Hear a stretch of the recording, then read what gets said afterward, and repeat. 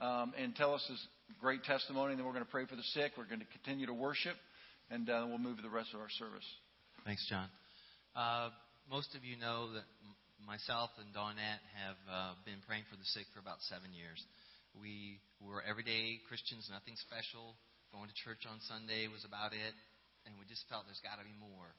And the Holy Spirit started putting compassion in our heart to pray for the sick. We didn't know anything about that. We didn't have any expectations. But we felt like the Lord was saying, figure it out. So we took the verse in Mark 16:15 that these signs shall follow anyone who believes. Yeah. They shall lay their hands upon the sick, and the sick shall recover. Similar in James 5:15. So we just stood on those two verses, and we stepped out to start praying for the sick.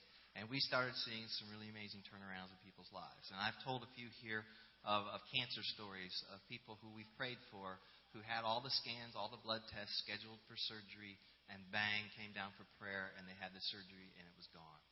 So we've seen that happen. This is a little bit of a different story to encourage those of you who are on the bubble of really wanting to pray for the sick, but wondering, do I have an anointing, and how do you do it? We were told by some friends that we knew they had a son in high school who had cancer. And it was a very aggressive cancer that had been in his bones, and the prognosis was not good. He was probably going to have his leg cut off, and it had spread into the lungs. So we knew that they were more of a Russian background, Jewish Russian background, not Christians. But we offered to come over and pray. So we went over and prayed. And we talked about our healing ministry and about Jesus and some of the testimonies that we've seen. And we prayed for their son. And they let us stay about an hour. And we were, we left there just feeling like, we stepped out. That's all God asks us to do. We don't shoot lightning from our fingertips. We just open a ray of hope for Him to come in and work by the Holy Spirit of God. I love that song. It says, hope restored and then healing. Yeah.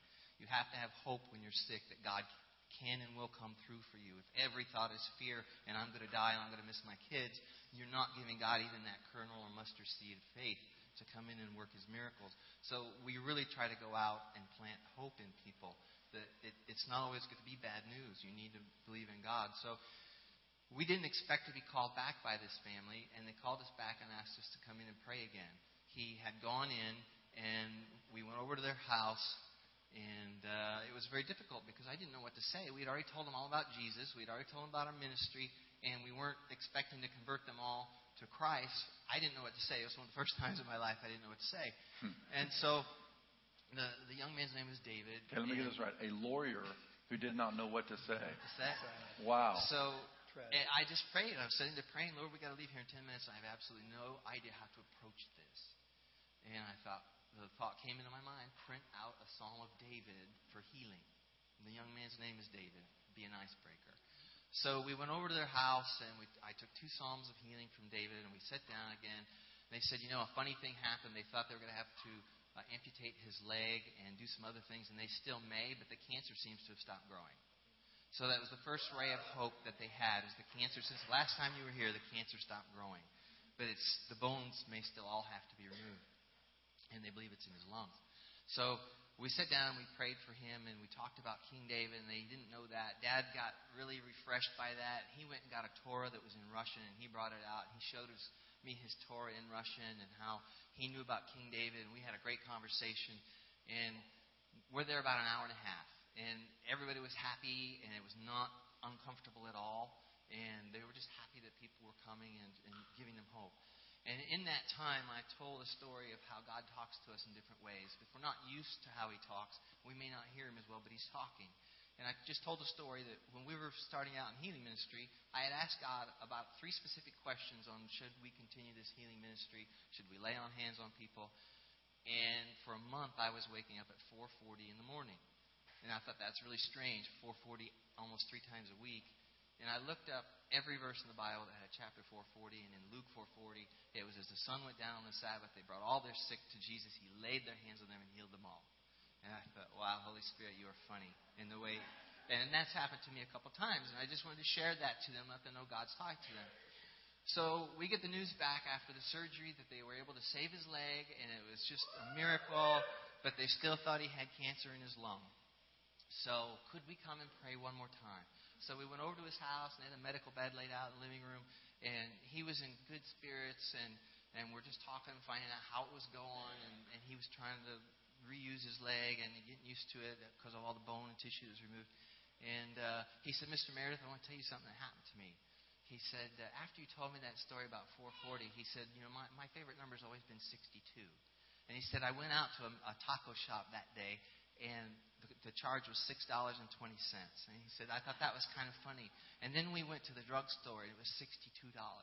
He said, that happened about 4 more times before my surgery. And I felt like God was talking to me. So I went and I got my dad's Torah, and I came and I looked at page 62. He said it was a Psalm of David for healing. And he said that gave me so much hope that God was talking to me. And he said, I felt like when I was in the hospital that God, I don't know him that well, but I felt like he was with me. So the last we heard was they went after the tumor in the lung and with a round of chemotherapy, and it almost killed him. He had an allergic reaction, and they said, we can't give you chemotherapy. So it looked very dire. He was home, and the parents were very concerned that was going to be it. So we hadn't heard for 3 or 4 weeks. And so last week, I went to the gym, and I walk around the corner, and bang, there's David. And he's just got one crutch, and he looks great. And I'm like floored. And I said, David, what's going on? He goes, Mr. Meredith, he says, I'm fine. I'm healed, completely healed. And I said, yeah. And I just said, praise God, David. I mean, praise God. That's all I can think to say. I said, are you going to have to limp all your life? He says, the limp should go away. I said, well, what about the cancer in the lung? He said, it's all gone. It's all gone, man. Woo! That's awesome. Great testimony, Les. Why don't you stay down here and pray for the sick with me? And, when Jesus went to church, he was really upset because they were doing everything else other than praying for the sick and praising. And so he ran everybody out. Then all the sick came to him, and he started to heal them. And then all the children started praising God, and all the religious people got mad. And love to meet you after the service. I'll stay right down here, and if you want to come down and say hi, that would be awesome. We are finishing up a series this morning called Too Hot to Handle. A while back, the Lord spoke to my heart about courageously addressing the current issues of our day because they matter to you. Because you work with, go to school with, live with, brush shoulders with people. And these conversations, these topics come up that sometimes are really intimidating, or we don't really know what God thinks about these things or how we can communicate these things intelligently and compassionately to people. Our goal is to build bridges, not barriers. Picket signs don't build bridges. They build barriers. So we need to learn how, as the body of Christ, to not compromise truth, but at the same time not unnecessarily repel people who Jesus is trying to save. Can I hear an amen to that? Okay, so we're not compromising anything. But we are trying to be more like Jesus. It's amazing to me, Jesus, God in the flesh, holiness himself, and prostitutes and alcoholics and even tax collectors. If you're a tax collector, forgive me, but you know what the Bible says about those tax collectors way back then. They actually liked being with him. And they were transformed in his presence. So we need to learn how to do that. So we've taken on some really light topics over the last few weeks, like abortion and gay marriage and suicide and evolution. So I thought I would lighten it up a little bit today and talk about race and war. Now, I like what Martin Luther said. You guys know who Martin Luther was, the monk, the Catholic monk that started the Protestant Revolution. He said, if you preach the gospel in all aspects with the exception of the issues which deal specifically with your time, you are not preaching the gospel at all. So let's ask the Holy Spirit to help us today to be more like Jesus. So how do race and war go together?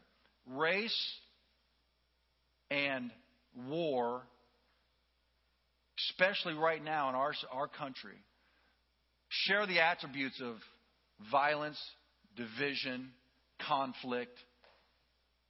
divisiveness, and hate. And so, you know, you think about the Civil War in our nation and the fight over slavery and the things that the conflict this brings. And right now, it is really, really intense in our nation.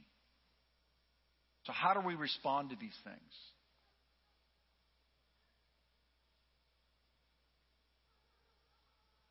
Well, unlike about 90% of what you read on Facebook, I'd like to start there. We got to be godly on Facebook as much as we are one face to face, right? When I read some Facebook posts as a pastor, I just cringe because our reputation as the church is what creates access for influence. And fighting and combating and name calling is just ruins our reputation, and it shuts down our influence. So I'm going to talk about 3 building blocks this morning that I think will help us get to a better place. What do we do about race, and as it bleeds over into violence and conflict, and we're going to talk about war and military as well today. What do we do? Number one, I believe this is where we need to start. We need to respect the individual. The Bible says this in Genesis chapter 1, which is the next slide. Genesis chapter 1. Let's read this out loud together. So God created man in His own image. In the image of God, He created him. Male and female, He created them. This applies to those in authority and those under authority, black, white, yellow, and green. I mean, I think we all need to start singing that song again. Jesus loves the little children, all the children of the world. They're precious in His sight. Jesus loves the little children of the world. I mean, that's a little ditty, but it is profound. God hates division. I mean, He hates division. Satan loves it. He is the divider. He divided man and God in the very beginning, and He's dividing man and man ever since. He hates division, and He hates oppression. All through the Bible, God speaks out against oppression. Whether it's economic oppression, racial oppression, political oppression. And whether there are wrongs, we need to do everything we can to make them right. But I'll tell you what else He hates. He hates people who stir up strife. I mean, you can read that in the book of Proverbs. He says, cast out the scoffer and strife will cease. I doubt the spirit of anarchy and rebellion and violence that we see in the streets right now is really as big as it's being purported to be. Like, for instance, in Ferguson, the majority of the protesters were bussed in. They came in from other cities. All the violence that happened down there was not from citizens of Ferguson. They loved their city. They wanted unity. They wanted peace. And so you have these agitators that come in. And you know there are some race baiters, right? These that literally, and I can't tell you inside information because I don't want to talk smack, but I know one in particular who, if I said his name, you would know, literally will not come into towns to stand up there and stir up the racial rhetoric unless he has paid a certain amount of money. This is a business, and God hates it. I think it's a travesty that there are those who have used the recent conflicts with police as a platform for race. It's driving a deep wedge into our country where we have made so much progress over the last 50 or 60 years. And our leadership is throwing gasoline rather than water on it. And the media has done a huge disservice by reporting some killings but not others. I mean, if you take all of the good things that our law enforcement has done throughout our nation, and then you take some of the abuses, the disparity would be just insurmountable good that our law enforcement officers have done for us. Before I go further with that, let me say a few things about racism since we're right here in the heart of it. Racism is real. I know it. I have experienced it firsthand. I remember when I was there was a what do you call it? A black gal and a white guy. They're going to get married, interracial marriage. And they wanted me to marry him. I'm like, that is awesome. I love you guys. Let's do this. So the parents called me up, the mother and the stepfather, right here in San Diego County. And we'd like to come to your home and meet with you. I said, oh, that's wonderful. We're going to plan the wedding together. This is going to be great. Come on up. So they come on up. They sit in my living room. I'm sitting on the couch. They're sitting on the couch there. And all of a sudden they go into this. I didn't know where they were going with it. I thought we were going to talk about the wedding, and they're telling me about history and culture and where the United States came from. And the more they talked, the more it sounded like Aryan white race kind of speech. And I thought, this is weird. Why are they talking about that? And then I, I'm a little slow, but when the light goes on, then I can see pretty clearly. And at one point the light came on, I realized they're racists. Oh, and their white son is going to marry a black girl. Oh, and I'm performing the wedding. I mean, it all started coming together for me. And after a while, and then once I realized where they were going, and then they thought for sure they had, made their case and I would be on their side, they both looked at me because they had documentations from the foundation of our country and all sorts of weird stuff that they extrapolated into what's right and what's wrong. And I looked at them and I said, you're racist. The stepdad, the dude, he stood up and stood right in front of my couch. And he said, you need to take that back or I'm going to kick your butt. That's what he said to me. To the pastor. Well, he didn't know what kind of pastor I am.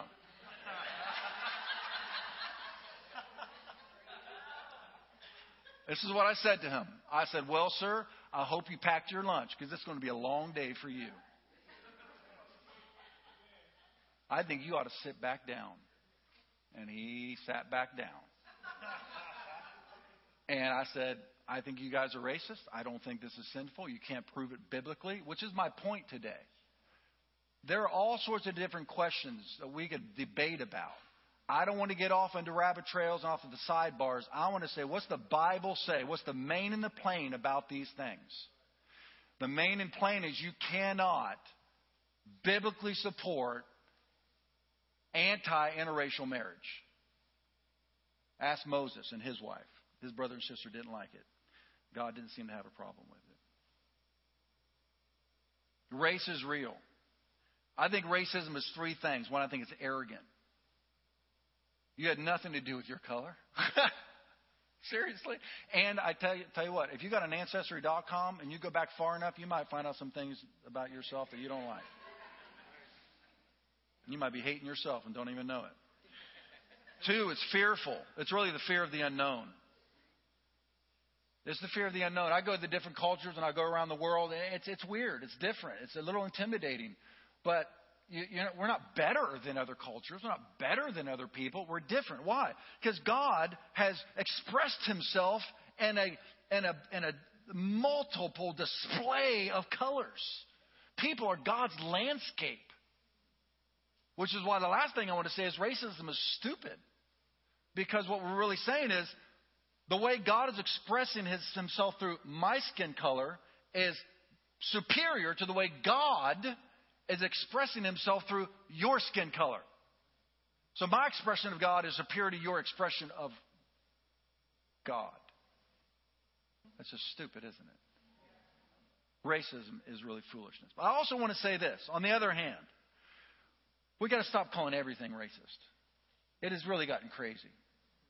I mean, my kids have come home from school. They go to a public school, so you get all the PC language, the political correctness, protocol stuff, and they're saying stuff that is so weird. My 14-year-old daughter says to my 11-year-old son Sam, she told him to stop doing something like stop bothering me or stop bothering Lily, and he said, stop being racist. I was like, what? She said, Sam, that has nothing to do with being racist. And then my daughter Lily happened to say, as we're sitting around the United Nations at my table, because we got Vietnam represented, we got Africa represented, we got the South represented.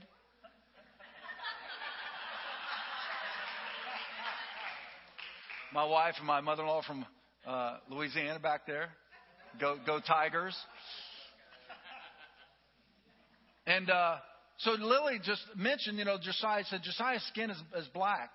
And Sam says, stop being racist. That's racist. And then Ava said the same. That's racist. Like, no. Children. Oh, my God. I can't believe I have to teach you guys this. It's not racist to describe the color of somebody's skin. It's just a fact. I remember a girl who used to be in the worship team when I was leading the worship team at a previous church. She was black. I'm white. And she told me I was racist. I was like, what? What? No, huh? I'm not racist. She goes, yes, you're racist. I said, no. I said, I don't see color. She said, that's a racist statement. I said, oh. I said, well, but I have black friends. That's a racist statement.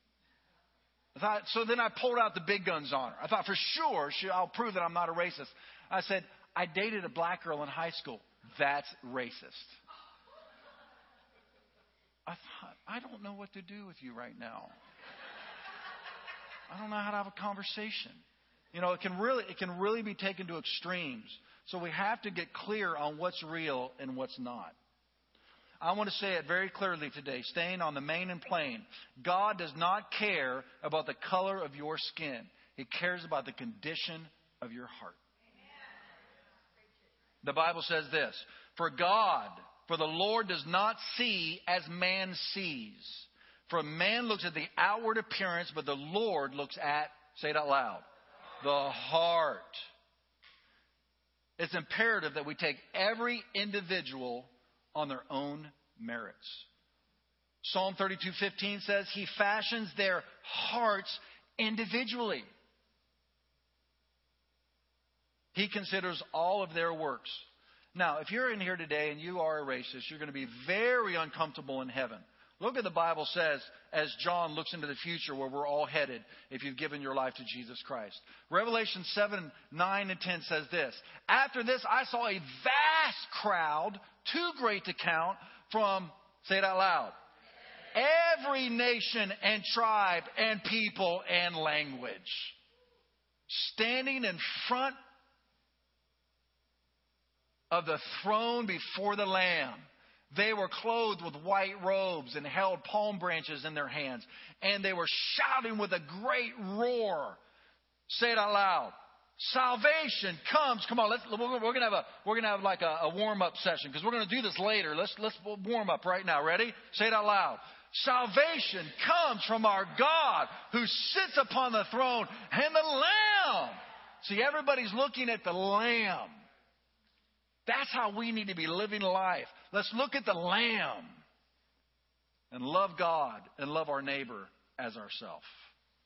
What does Paul say about this? If you're a Christian, there is no place for racism in our hearts. Jesus said they would know us by our love. Look what Paul says about the Christian. For you are all children of God through faith in Christ Jesus, and all who have been united with Christ in baptism have put on Christ. Like putting on new clothes. There's no longer Jew or Gentile, slave or free, male or female, black or white, yellow or green. It doesn't mean you're not these things. You don't stop being male or female or Jew or Gentile. What it means is these things don't divide us anymore. For you are all, what?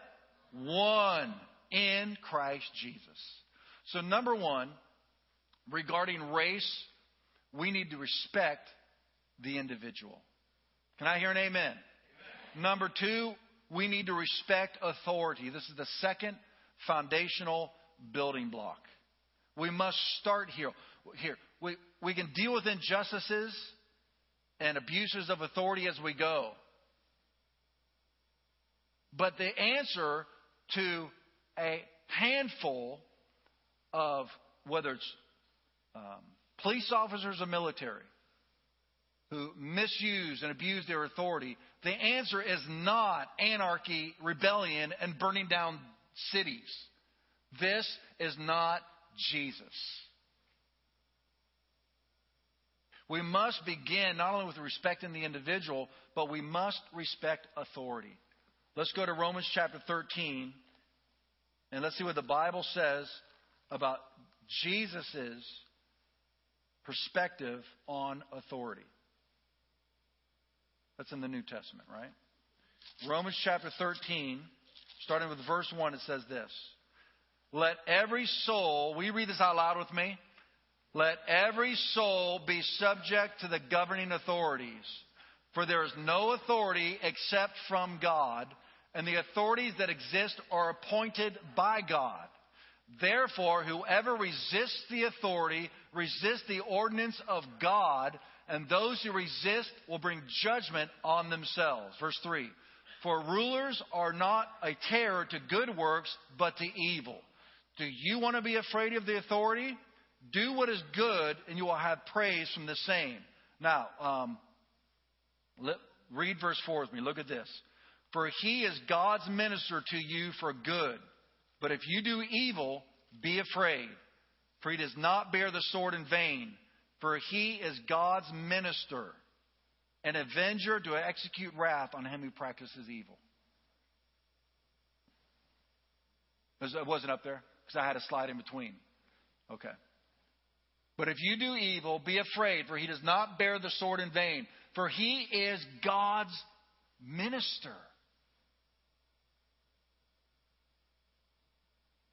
To execute wrath on him who practices evil. Therefore, you must be subject not only because of wrath's sake, but also for conscience sake. Now you can hit the other slide.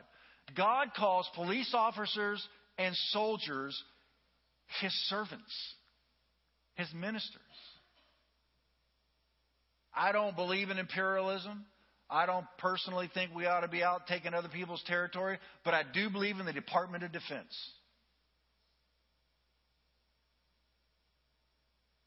The purpose for laws is to have peace in a society.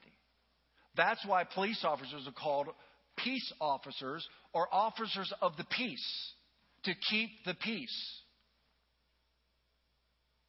Without laws and without enforcers of laws, we will absolutely have anarchy.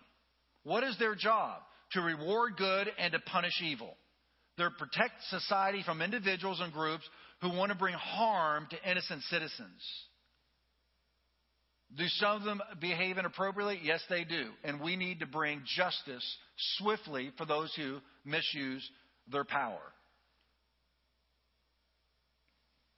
But I think it is a shame the way that some individuals are using the misuse of some power to stir up hatred and disrespect and dishonor to police officers. Just this week, in going through Arby's, this police officer comes through in his squad car into the drive-thru, and the person at the window said, "We don't serve your kind here." So one of the other employees grabbed and pulled him away from the window and gave the officer his food. But see, this is the kind of rhetoric that is beginning to spread across our nation. And it is satanic. Satan is the one that is behind this, trying to divide us and destroy us and to help us to kill ourselves. What about the abuse of power? It is a problem and God hates it. But it's not only in law enforcement, it's wherever one has power over another individual or a group. In fact, it can be found in every mountain of society. You can be found in education, where people are intimidated to purport what they believe in some academic environments, in oppression, and you can lose your job if you actually say what you believe. That's oppression. That's a misuse of authority. It's the same way in a home, where there's a exercise of oppression and authority, where some wives who are in a harmful, hurtful, dangerous situation, and the children, and they can't seem to escape that environment. You can find it in church with a misuse of authority. You can find it in business. You find it in government. You find it in the media, where there's a mischaracterization and a shaping of the culture and oppressing certain individuals. Oppression and the misuse of justice is found everywhere. And wherever we find it, we need to make it right. But here's the truth. It's not going to go away until Jesus returns. It's always going to be here. So without those who enforce the law, we will have anarchy and total chaos. So let me ask, you might ask this. So, should we be everywhere we are, switching to the military? Should we be everywhere in the world where we are? I have no idea. I'm not part of the Joint Chiefs of Staff. I have no idea. What I am establishing is that sometimes war is necessary. Unless we want the Hitlers of the world and ISIS coming to our doorstep, which is no longer an extreme idea. We don't ever again want to be in Churchill's position where it's beyond hope before the pacifiers finally let him lead. I mean, for those that say you're against war at all costs. See, you don't say that if somebody kicks in your front door and want to hurt your spouse and your children. You'll smack them in the mouth. So why? Somebody flew some planes into our buildings, right? What are we supposed to do? Now, where should we be? How should we be handling it? I don't know. What I do know is the soldiers that you know and come by are not the ones making the decisions. The ones in our congregations are not the ones making the decisions. They are risking their lives to save ours. So what I want to say to you is, if you're against war at all costs, the next soldier that you run across, thank him or her for risking their life so that you have the freedom to tell them you don't appreciate what they are doing. But in this house, we appreciate the military. And we appreciate law officers. In fact, we're starting a ministry right now called an outreach to military outreach. I'm going to ask Kyle, who we are going to ordain soon, and he is going to go into the chaplaincy in the military. And a couple of weeks ago, Jeff Forsman, who just left for a 5-month deployment on the USS Ronald Reagan, he and I have been emailing back and forth. He launched a ministry, an outreach to the military, and now he's gone, and now you're taking the helm. And so let's welcome Kyle as he tells us what we're going to do for military families in our church.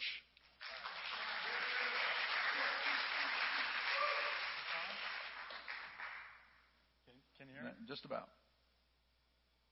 Oh, there's a mute button. Yeah. It's complicated. They don't have these in the military. Don't worry about it. Yeah. It's beyond my pay grade. So how many of you love our military here in San Diego? Right on. Well, you're in the right place for it. And how many of you know somebody or you are somebody who has been deployed overseas or has been deployed to combat? All right. So there's a lot of you. So you probably have some experience with the kinds of things they go through, right? And as you know, we got a couple of guys deployed from our house right now.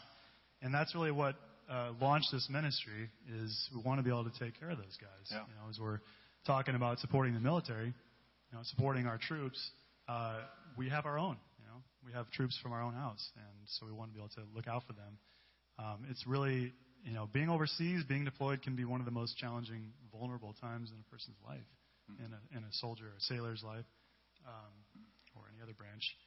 But what we want to do is we want to stand in the gap for them and provide what needs they have. So we have kind of I've outlined what I feel would be the fourfold purpose of our ministry here, and that's military outreach is what we're calling the ministry, and we're commissioning what I'm calling Operation CARE, and like every good thing in the military, CARE is an acronym.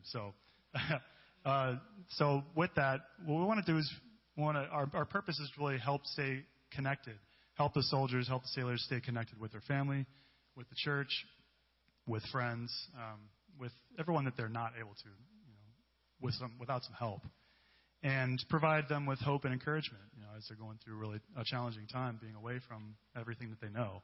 And as Jeff pointed out too, that there are some things that they don't have access to, just simple, basic things. Sometimes they can't even get socks or underwear if they're out on the ship. They can't get good coffee. Sometimes maybe if they're in Guam, for example. That's where Andrew Overson is. That's not politically correct. You can't say Guam doesn't have a good coffee. Oh, sorry. Yeah. Puerto Rico, that'd be good. Okay, we're safe. Go ahead. Okay, great. Thank you for that. You just can't do it. So, what's that? Okay. Well, see, I have no idea. And that's the whole point, is we want to be in contact with the families, we want to be in contact with the actual, service members so we know what they need, because I haven't been to Guam. I have been overseas. But, I know that there are things that we need, that they need and they can't necessarily get. So with that, the Operation Care is designed we're going to be sending out care packages, and it's designed to meet 4 different needs. And the first one is to connect with the sea conveniently.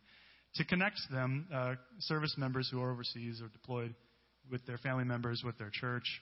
And so what I'm doing is I'm reaching out to the members that are over there. So right now we've got Andrew Overson, who's in Guam. And I've been in contact with him, and I know some of his prayer needs. And I'm learning some of his needs as I connect with his family, too. And I'm also going to, be in touch with them to let them know what I've been communicating with him so that they know he's being taken care of, that we're watching out for him and that the needs that he has, we're aware of, and we're striving to meet them. And just to open the lines of communication and keep that connection so that they can be encouraged themselves. So that's what I want to do. I want to reach out to families. If you have something you want to communicate, let me know. I have their contact information. That would be Andrew's and Jeff Forsman's. And I'd love to put you in touch with them, or you can go through me, whatever, however you want to do that. But I would love to help us connect with them. The next part is advocate. We have the Holy Spirit, who is our advocate. He intercedes for us, and that's what we want to do for them: is be an advocate, be a prayer warrior, be an intercessor for them, because really that is the most important thing we can do. Okay. What is God doing? And that's where we step in. And I'm going to be. I've already got these little dog tags printed that they'll be here probably next week. That I'm calling prayer tags. And I'll sell them to you for a few bucks. I'm not making any profit. That's just the cost of them. But the idea with them is to remind you, if you want to be part of it, to carry them with you. You can even wear them. They're a necklace. And to remind you to pray. That is very cool. Yeah, and that's the whole point, is we want to be doing it consistently. So they're dog tags, but what are they going to say? Are they going to say something on them, like prayer I've got a message on them. Oh, that's awesome. Yeah, it just says I'm gonna wear one. GPC Military Outreach, Operation Care, and then it says Ephesians 6:18, which well is done. Pray for the Lord's saints always. And so, that's our part, just to help remind you. Then there's R, which is resource, so the care packages, helping provide them with things they need. And we'll, what I'm going to do is I've already put a clipboard out there with a little sign-up sheet, and you can go back there and sign up. And I've marked in handwriting prayer or donation because I forgot about that part when I was printing it. So you can tell me what you want to be a part of, and then I'll reach out to anyone who signs up, and I will tell you what our needs are, and we'll help assemble those packages. The last one is E for encourage. And, with things like notes and letters and photos and cards and stories and news, even news about home, those help to really encourage guys and just really provide hope. And gals. And gals. Yeah, sorry. I'm just thinking of the 2 guys we have out there right now. But Cecilia Riley is going to be leaving for 9 months to Cuba and real soon. So that's right. Yeah. Yeah. So we really want to just be an encouragement, a source of hope, to help sustain that for them, help sustain them. And so that's what we're doing. And I feel like one of our mission verses is going to be Psalm 5:12, which says, you establish the righteous, you surround them with your favors with a shield. Yes. And if you think about our service members being so vulnerable out there, we want to surround them with a shield to protect them from things that are going to get in the way of hope or connecting them. That's why we have connecting, advocating, resourcing them, and encouraging them to shield them from that, from anything that's going to separate them from, well, nothing's going to separate them from the love of God, but separate them from the assurance of that, Yeah. And so the last thing I want to mention is, as part of advocating and encouraging, I'd like to call Bob Mester up here to talk about another ministry that we have, which is separate from the house, but I'm involved in as well. And that's the Marine Corps chapel ministry that we do down at Camp Pendleton, and where we pray and encourage and counsel. And it's been an awesome opportunity so far for me to be involved with. But Bob's been a veteran for years. So I really want you to hear from his experience, because he's got the inside scoop. Let's welcome Bob. Thank you, God. Okay. God is so good. How I've been involved in this ministry probably, 8-10 years. years, something like that, a long time. And just, it's a ministry that goes out to Camp Pendleton to work with recruits, and we kind of help support the chaplain. And I go once a month, and we get up early in the morning, and we go out there, and we get there about 6:45, and we just kind of hang out with the guys. It's a prayer ministry mostly, and so we go there, and we get there slightly before the service starts, and we just kind of walk around and hang out with the guys, see what, how they're doing. They're all recruits. It's a very stressful time. I know we have so many people here who have been in. You remember what going through recruit training is like. It's really stressful. So some of those guys react all sorts of different ways. So anyway, we hang out with them. And then during the service, there's always an altar call. And the chaplain asks us to come forward to the altar to pray with these guys. And so we get an opportunity to pray for, maybe one guy or 20 guys. You just never know. And so that's kind of what the ministry is. And so it's just so exciting in the last 2 weeks that the Navigator staff asked that our church participate in a greater way and that we might be consider launching a team. And so they asked Kyle and I to look at doing that. And so, Kyle, what is your experience? I want to just ask you, what's your? You've been a few times, and you just share a little bit about just a typical experience. Sure. Yeah, I'm a novice. I mean, I'm like a private there, right now. So this guy's like a. There you go. All right. So, I mean, my first time there, it was really cool. I mean, Bob's already kind of told me about it, but you go there and these guys are getting super hyped up, shouting "kill" every time they ask for an amen, to the pastor saying something that they're all convicted about. Then they say, "Give them one, kill." I mean, it's the greatest thing ever. Like, you don't get that in any other church service. So, if you're looking for a little bit of, a lot of hoorahs. If you're looking for a little blood, your blood pumping, that's one reason to join us. But no, it was just an amazing experience. From the first time I went there, is being able to go and talk with these guys personally, and the thing is, and pray for them.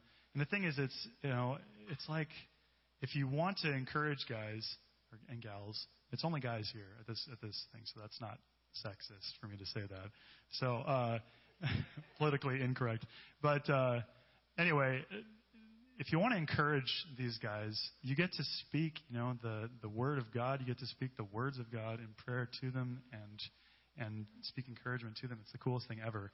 And they after the service, we get to line up kind of like we do here, and wait for them to come to us. And they just come to us. I mean, there's so many needs, and these guys, I mean, they pour their hearts out. They're immediately transparent and vulnerable, and we get a chance to speak to them, and speak for them. Whatever God puts on our hearts. So if people want to be part of the military outreach, they can see you guys out back today? Yeah, right. Outstanding. It's only going to be one Sunday a month. We need a few good men. We'd like to create just a small team. So talk to Kyle or I. That's a good pitch. Okay. Few good men. Okay, so let me, that was a very important promotion for a great ministry that's critical to the house. Grant me another 10 minutes, if you would, so I can lay this in well. There are some misnomers regarding how the Bible addresses killing. One is a complete misinterpretation of the law, "Thou shalt not kill." Jesus rightly interprets that as "Thou shalt not murder," which literally means "Thou shalt not take innocent life." Because of this mistranslation, we have police officers and soldiers who feel called by God to do what they do, and yet they live with a sense of shame that what they're doing is biblically wrong, and then add to that those who tell them that they are killers and warmongers. I remember being at a prayer breakfast once, and one of the pastors wanted to introduce me to a young soldier, and I walked over, and the soldier's in his beautiful white uniform, and he's just ready to go, and he's looking down at his tips. Now, when somebody's doing the tuck head, that they've got shame. So I said, "Sir, son, what's your name?" And he told me. And I said, and then my pastor friend told me, his family is telling him that what he's doing is ungodly. He's a good Christian man. And they're telling him that thou shalt not kill. And so what he's doing is against God. And I said, young man, your family is wrong. Romans 13 says you are God's servant protecting the world from evil people. I said, you are in your calling, you're anointed, you're appointed, and you are the servant of God. You should have seen his shoulders go up and his neck, his chin rise up. I had a dignity to his calling. We cannot allow the dignity to soldiers and police officers to be stripped.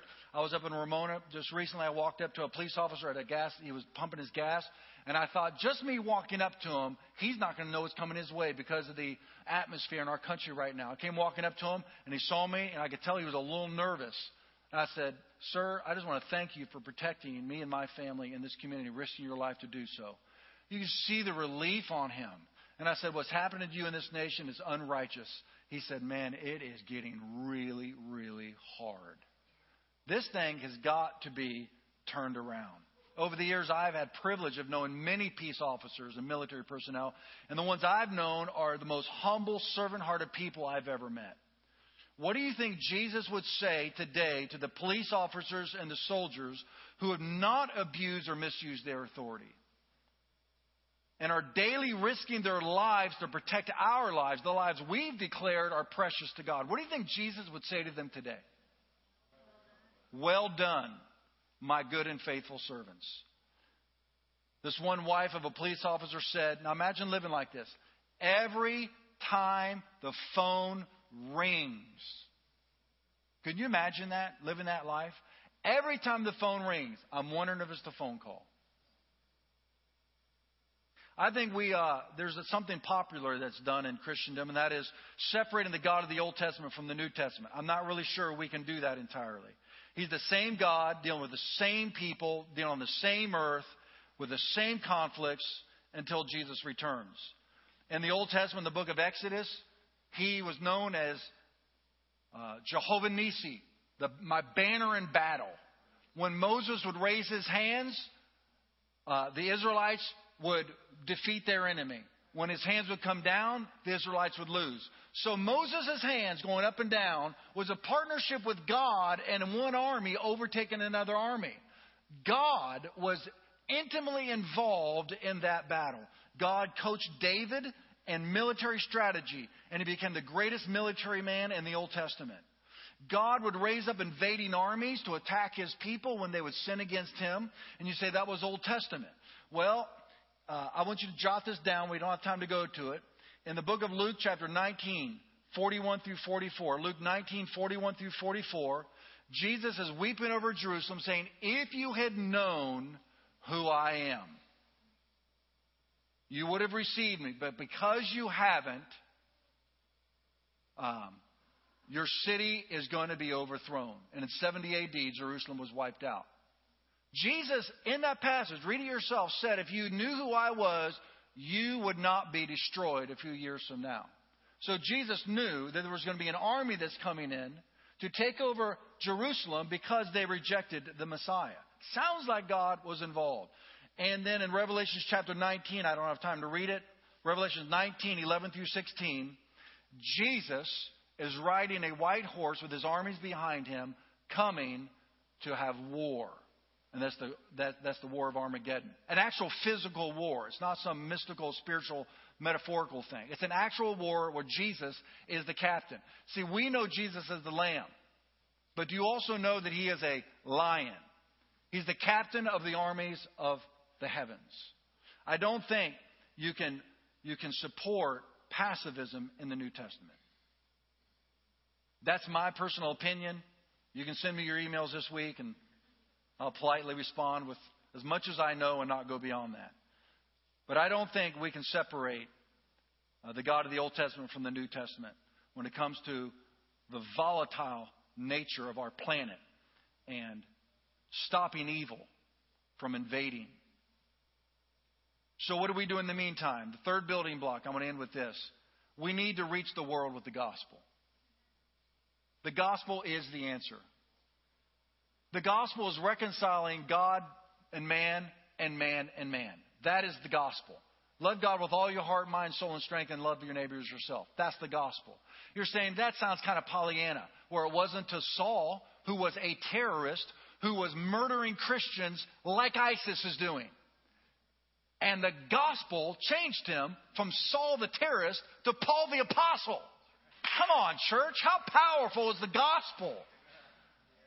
That's the answer to our crazy world. It gets so mixed up, and we think it's it's this country and that country and this skin color and that skin color. I like what I'm going to quote from somebody who's a profound theologian, the tight end of the New Orleans Saints, Benjamin Watson. This is what he recently posted on Facebook. Ultimately, the problem is not a skin problem. By the way, he's black. Ultimately, the problem is not a skin problem. It is a sin problem. Sin is the reason we rebel against authority. Sin is the reason we abuse our authority. Sin is the reason we are racist, prejudiced, and lie to cover for our own sin. Sin is the reason we riot, loot, and burn. But I'm encouraged because God has provided a solution for sin through His Son Jesus. And without it, a transformed heart and a mind. With it, a transformed heart and mind. One that's capable of looking past the outward and seeing what's truly important in every human being. The cure for the Michael Brown, Trayvon Martin, Tamir Rice, and Eric Gardner tragedies, and those that have happened since then, is not education or exposure. It is the gospel. So finally, I'm encouraged. Not because our team is going to win anything this year. I'm sorry, that's not in there. I'm encouraged because the gospel gives mankind hope. Look at the difference. Look at the difference between Ferguson, Baltimore, and Charleston, South Carolina. If we want a sociological example of the power of the gospel rather than the race baiters. If you know about the African Methodist Episcopal Church in South Carolina, where a white racist who also had mental problems went into a black church and killed 9 that were in a Bible study, including the black pastor. They all gathered the Sunday after. The Reverend Norval Goff Sr., a presiding elder in the African Methodist Episcopal Church, did not call for leaders who have gone to every other city to stir up strife. He said to them, "You are not welcome here." And he preached a rousing sermon on the next Sunday that said this, quote, I want you to just hear. I don't have these up there. I just want you to hear his messages. "I want you to know because the doors of Mother Emanuel, that church, are open. It sends a message to every demon in hell and on earth. Some wanted to divide the race, black and white and brown, but no weapon formed against us shall prosper." And Charleston, where steeples dot the skyline, it has earned the nickname Holy City. Worship normally contained within the church walls on that Sunday spilled into the streets. Large banners were hung from buildings near the Emmanuel Church, and one banner said this, "Holy City, let us be an example of love that conquers evil." Hundreds of people, most of them white, gathered about a block from Emmanuel Church, organized by Awaken Church, an interdenominational congregation. They sang Amazing Grace and How Great They Are in the streets. The Reverend Brandon Bowers, a white man who is the lead pastor of Awaken, said this, quote, "As a pastor in this city, a husband and a father of 2 boys and 2 girls, my heart broke in grief and disbelief. What the enemy intended for evil, God is using for good. We are here to pray for the healing that needs to come." Right after him, Jeremiah Watkins, who is a black teaching pastor from Journey Church, followed him and said, "What unites us is stronger than what divides us. To hatred, we say no, not today. To racism, we say no, not today." Oh man, don't you wish our leadership would do this? To division, we say no way, not today. To reconciliation, we say yes. To loss of hope, we say no way, not today. To racial war, we say no way, not today. To racial fear, we say no way, not today. Charleston, together, we say no way, not today. Isn't that a great message?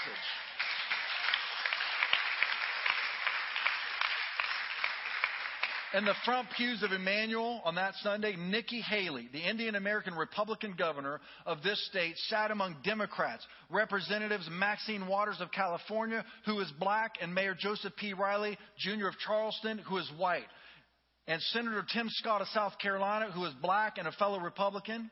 In the back of the church, an unlikely pair sat next to each other. Rick Santorum, the conservative Catholic and Republican presidential hopeful, and DeRay McKeeson, a liberal activist who is black and gay.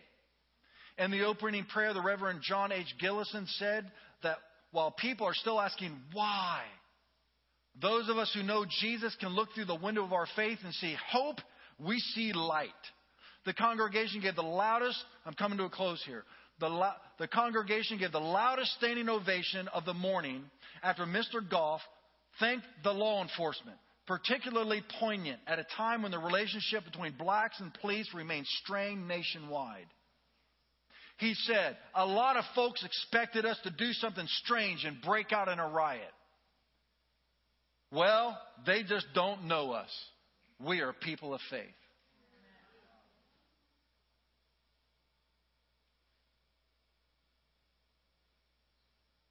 The promise of the gospel, family of God, is that this is all temporary. Wars and rumors of wars, riots, racism, injustice, oppression, hatred, it is never going to go away until Jesus comes back and gives us a new heaven and a new earth. In the meantime, we need to be the salt and light of the world. Here's where we're headed. If you've never made Jesus Christ the Lord and Savior of your life today, you need to do that very thing. You need to do it right now in this place. You will never earn your way to heaven. World peace, as much as we desire, the Bible says it's never going to happen on this side of heaven. Because we are a fallen creation. Human beings are fallen. The earth is fallen. We're fighting for peace. We're praying for peace. We're extending olive branches for peace. We want to follow the example of them in South Carolina and try to bring peace to hurting situations. But ultimately, there will only be peace when the Prince of Peace himself, Jesus Christ, comes back to take us home and makes a new heaven and a new earth. And you can be part of that throng. All you have to do is pray a prayer this morning that says, Jesus, I'm a sinner, and I need my sins forgiven. I cannot earn my salvation, so I'm coming to you and asking you to freely forgive me because of what you did for me on that cross. If you will pray that prayer, you will be part of this crowd that I'm about to read. This is the last chapter of the Bible, and it's in chapter 21, verse 1 through 5. Look at what John the Apostle saw, the closest disciple of Jesus, as Jesus opened his eyes and showed him our future. John says, then I saw a new heaven and a new earth. The old heaven and the old earth had disappeared, and the sea was also gone. And I saw the holy city, the new Jerusalem, coming down from God out of heaven like a bride beautifully dressed for her husband. I heard a loud shout from the throne saying, look, God's home is now among his people, and he will live with them, and they will be his people. God himself will be with them. He will wipe every tear from their eyes, and there will be no more death or sorrow or crying or pain. All these things are gone forever. And the one sitting on the throne said, look, this is Jesus talking, I am making everything new. And then he said to me, write this down, for what I tell you is trustworthy and true.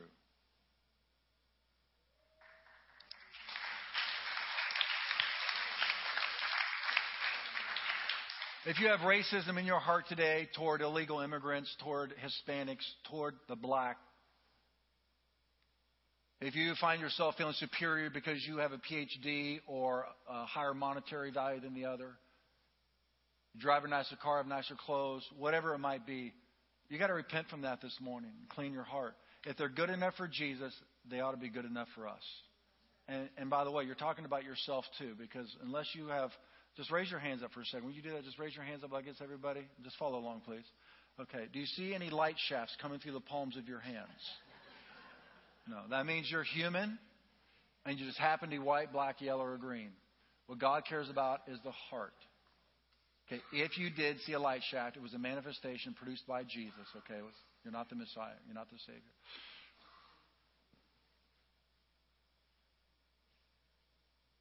If they're good enough for Jesus, they're good enough for us.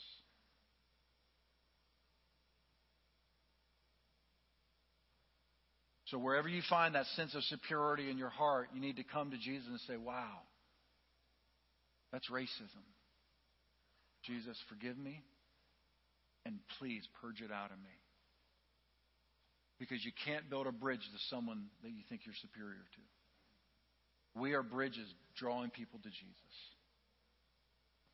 If you have been oppressed, your job is forgiveness. You can't live a bitter person. You can't live free with bitterness in your heart. You can't play the victim. Jesus has made you a victor. Let's follow the example of South Carolina, where they forgave and they reached out. And then finally, if you are a police officer or a military person in our church, thank you. Thank you. Thank you for what you do protecting our lives. And we will not allow the shame of a few military personnel or a few officers to cast a shadow over you. We honor you in this house. Can we all stand this morning?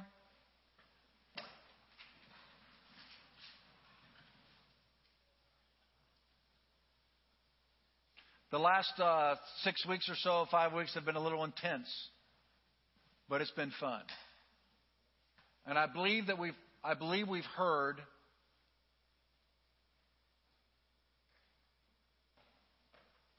I think the biggest message that we've heard over the last 4 or 5 weeks is how Jesus would respond to people on the other side of the cultural wall, the other side of the cultural belief system. And that's the point, is drawing people to Jesus.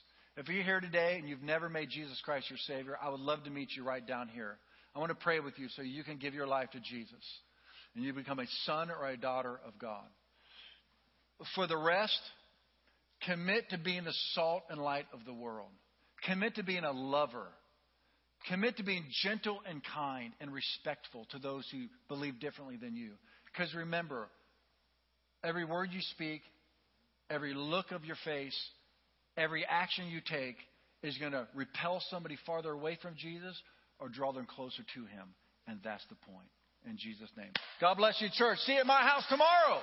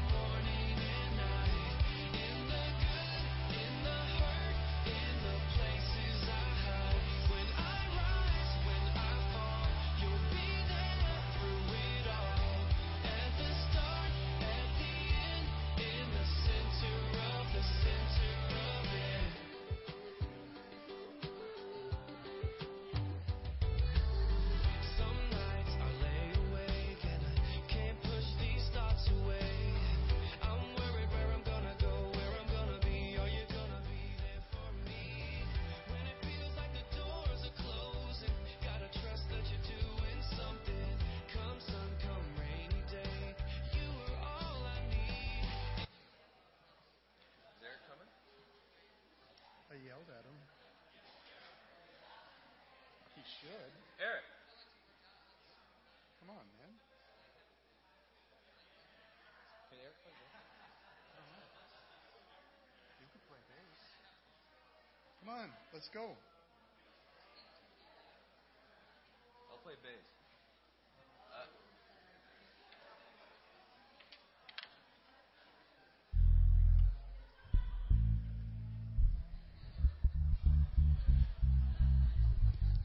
drums a little bit? A little bit. I'm not too good on the drums. Today you're a drummer.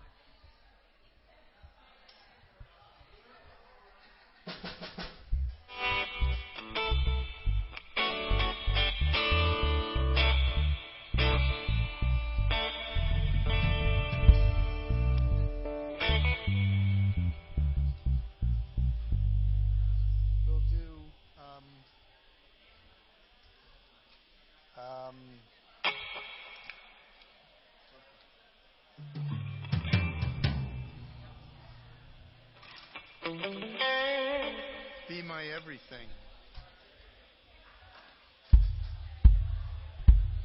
Be my everything. It's in D.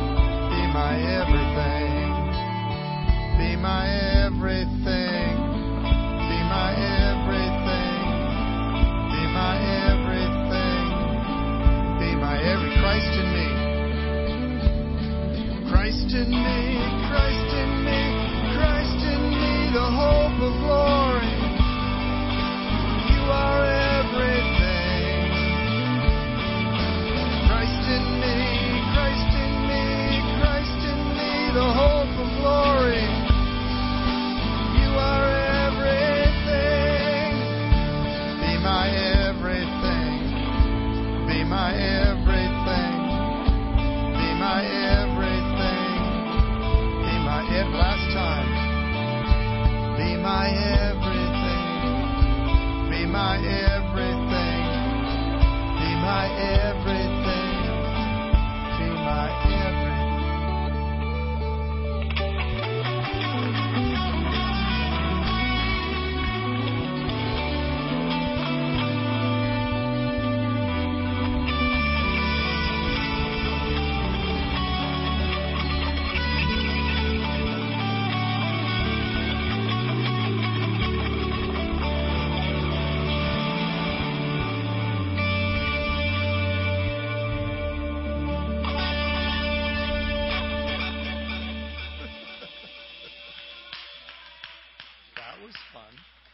Ooh,